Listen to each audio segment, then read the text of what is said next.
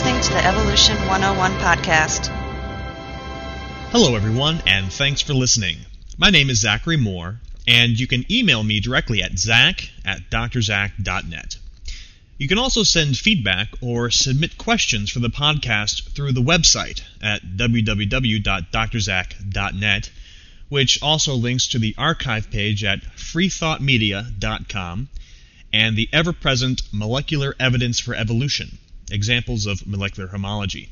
Just click on the green chalkboard that you see up in the corner if you want to see a few examples of how genes from different organisms can be lined up to show the gradual genetic change over evolutionary time. And if those aren't convincing enough, just contact me with your gene of choice, and I'll do a full phylogenetic analysis of the DNA just for you. I'd like to welcome any new listeners this week. The listenership here is growing steadily, and I have to say I'm very happy that so many have such interest in evolutionary theory. I'm certainly glad to have you all on board, and I welcome any questions you may have. Remember, your questions are what drive this podcast. Speaking of which, here's the listener email for this week from Cameron, who asks, "We know that monkey babies are soon thrown on the mother's back after birth and have to hang on and have that ability in them at birth. If a monkey was slowly evolving to human and evolution was taking place, the offspring would not likely survive, considering survival of the fittest and all. While the human eventually would become superior intellectually, they at birth are quite helpless. If it was a survival of the fittest situation, the more human a monkey became, the less likely they would be to survive. If I was forming a theory to find the common cause, I would say that monkeys would be more likely to have evolved from humans based on what is known on the care of babies. The humans would care for the child the same, and eventually they would evolve to the point that they did not need all the care. Can you follow the logic on this? But of course we have to deal with a fossil record, and that seems to say a different story. What do you think?"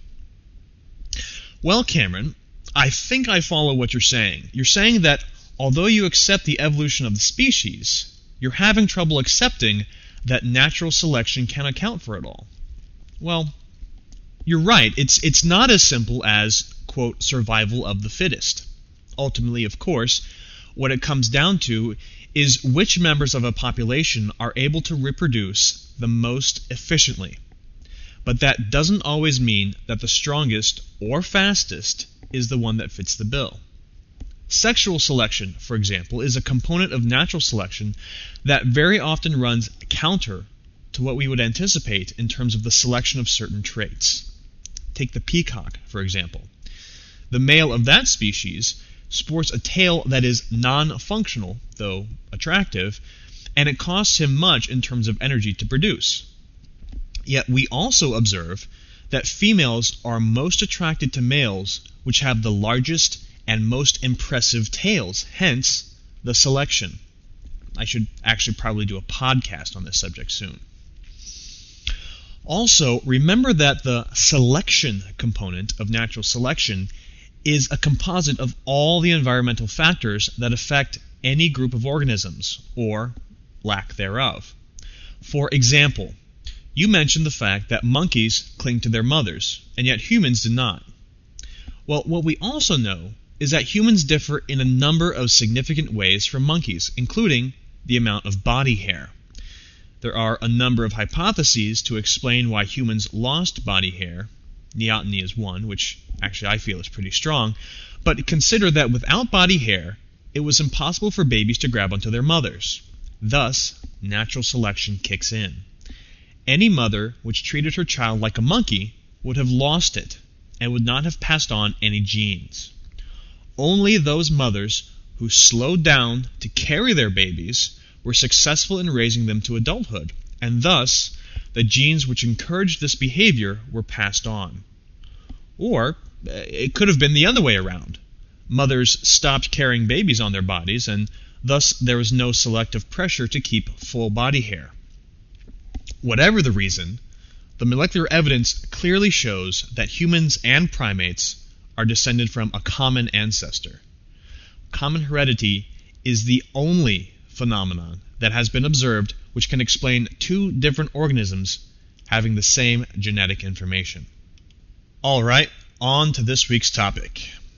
The intended audience of this podcast is, as I've made clear many times before, those with no formal scientific training, lay people, if you will. One of the confusing things about being a layperson in regards to some esoteric topic is that there are always experts on both sides of the issue that are trotted out to voice the opinions of both sides, and it's very hard to decide which experts are the most believable. Believe me, this is true for me in a lot of subjects. I may know my way around evolution pretty well, but there are a lot of things in science of which I find myself at a complete loss. For those people that are inexperienced with the evidence for evolutionary theory, the arguments from those promoting the position of creationism can be just as confusing, especially when the creationist scientists are trotted out to make their arguments against evolution. So, who do you listen to? Well, Ken Miller advocates for evolutionary theory, and Michael Behe advocates for intelligent design, or creationism, basically. Both men have PhDs. Both men are college professors. Both men have published primary scientific literature. And both men have written popular books on the topic. Both men were even called to testify at the Kitzmiller versus Dover trial. So, who's right? And more importantly, what can we look at to see? Well, I've already done a podcast on Behe's argument for irreducible complexity. Essentially, he argues that certain biological systems are so complex that they could not have evolved from simpler systems, and thus he posits the existence of an intelligent designer to explain their existence. I've already explained why, logically, this is fallacious, because it's an appeal to ignorance, and regardless, evolutionary theory aptly provides an explanation for the evolution of the few examples he gives. So, logically, Behe's argument falls pretty flat. But what about scientifically? If, as Behe hypothesizes, biological systems are, in fact, irreducibly complex, well, then we should be able to see overwhelming evidence from scientific investigation. This is where the rubber meets the road, basically. Anyone can have an idea, but without rigorous scientific investigation, peer-reviewed and published, that idea is just an idea and cannot be treated with any scientific respect. So, sure, Michael Behe has the same academic credentials as Ken Miller, but has he been able to put his grant money where his mouth is? In other words, what scientific papers have been published that support irreducible complexity, or, for that matter, intelligent design or creationism in general?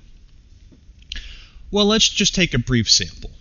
On PubMed, one of the most popular biomedical search engines, a search for evolution turns up 178,160 papers. And that's just since 1916. A search for creationism, on the other hand, yields only 48 articles total. Most of these are editorial articles by scientists expressing their concern over the creation versus evolution debate that goes on in popular culture.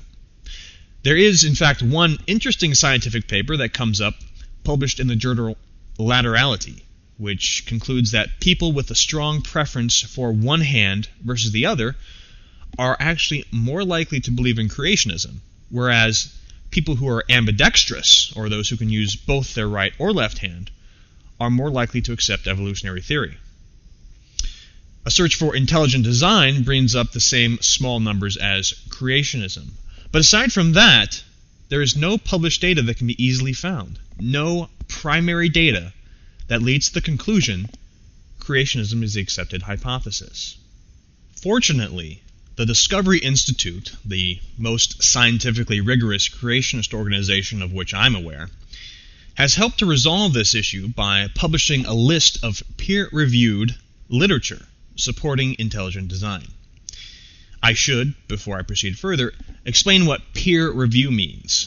Essentially, this means that once a paper has been written containing new hypotheses, data, and conclusions, it has to be given to one or more peers, in other words, other scientists who are also publishing data, preferably in a field close to the one that the paper in question deals with. After this, the paper is either approved or rejected for publication. According to the Discovery Institute, the reason for highlighting a peer-reviewed list of articles is due to the fact that, quote, critics of intelligent design often claim that design advocates don't publish their work in appropriate scientific literature. For example, Barbara Forrest, a philosophy professor at Southeastern Louisiana University, was quoted in USA Today that design theorists aren't published because they don't have scientific data. End quote. Well, okay, so the Discovery Institute has data to show us. Let's see the data. Well, in their published list, they begin by showing 7 featured articles. However, all of them are reviews or position papers. None of them contain any basic research, and I'm frankly unsure why they would want to feature them. Most of them are published in proceedings of journals, which have a slightly different peer review process than other journals. Basically, as long as you can get a member of that particular society to sponsor your paper, it'll be published. The one contribution by Jonathan Wells would seem to be interesting in that it proposes an experiment but doesn't actually carry it out. I can't find any follow-up papers, and it appears that it was just an abstract that was presented at a conference. They likely realize that 7 articles, none of which present any basic research, seems kind of weak, so they fill out the rest of the list categorically, starting with 4 peer-reviewed books. I'm not completely sure how these university presses work, but I very much doubt it's anything similar to the review process for scientific articles. There's also 3 books that are supportive of intelligent design, although they're not peer-reviewed. And finally, we're down to the real meat. Articles published in peer-reviewed scientific journals. Now here we're only down to 6, 2 of which were featured above. The first is in the journal Chaos, Solitons, and Fractals. The second is in another proceedings journal, and actually caused quite a stink from that society towards the editor who allowed its publication. The third is actually by Behe, and is from a respectable journal, Protein Science, although it received a lengthy rebuttal in that same journal, which basically showed that they had made several mistakes in assumptions for their calculations. Behe had tried to use mathematical modeling to show that mutations couldn't accrue fast enough to result in protein modification. The fourth is a review that questions the relevance of transposons to evolution, but it's not really supportive of intelligent design. The fifth is published in the International Journal of Fuzzy Systems. Not sure what that is. And the last is in the Journal of Theoretical Biology, postulating that the limited and predictive arrangement of protein folds represents a manifestation of, quote, natural law, as opposed to natural selection. This is not contrary to evolutionary theory, however, since evolution does not predict that chemical interactions between amino acids change over time, just the arrangements of amino acids in a peptide chain, in response to varying levels of environmental selection. Following these is a list of 7 articles published in peer-reviewed anthology books, 5 of which were published by members of the Discovery Institute.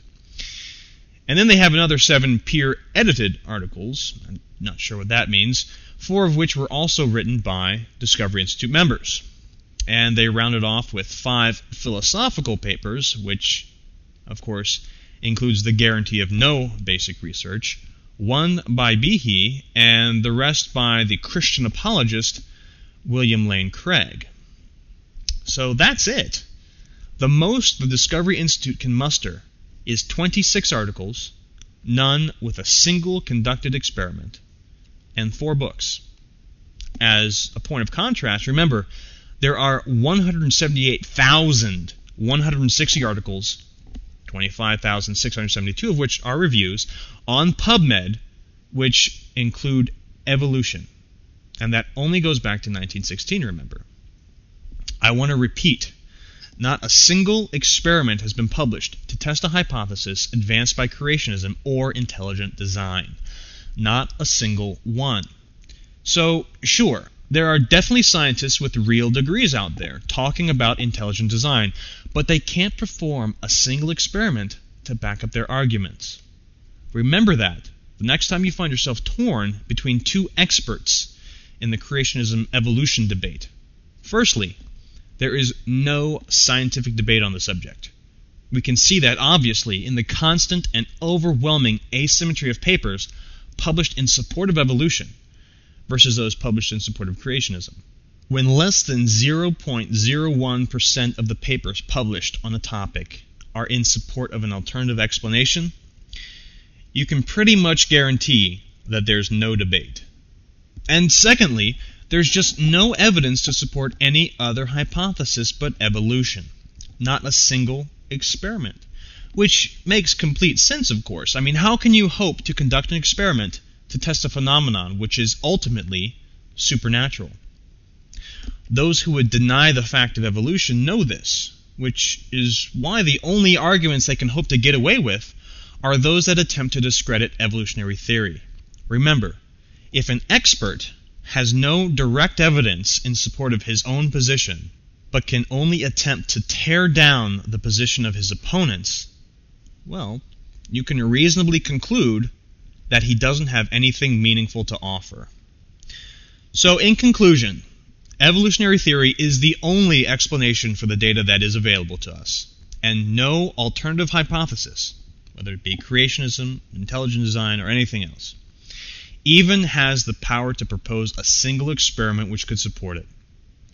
I think it should be pretty clear now that for those inexperienced with evolutionary theory, choosing the experts to listen to should be a no-brainer. Thanks for listening. Take care.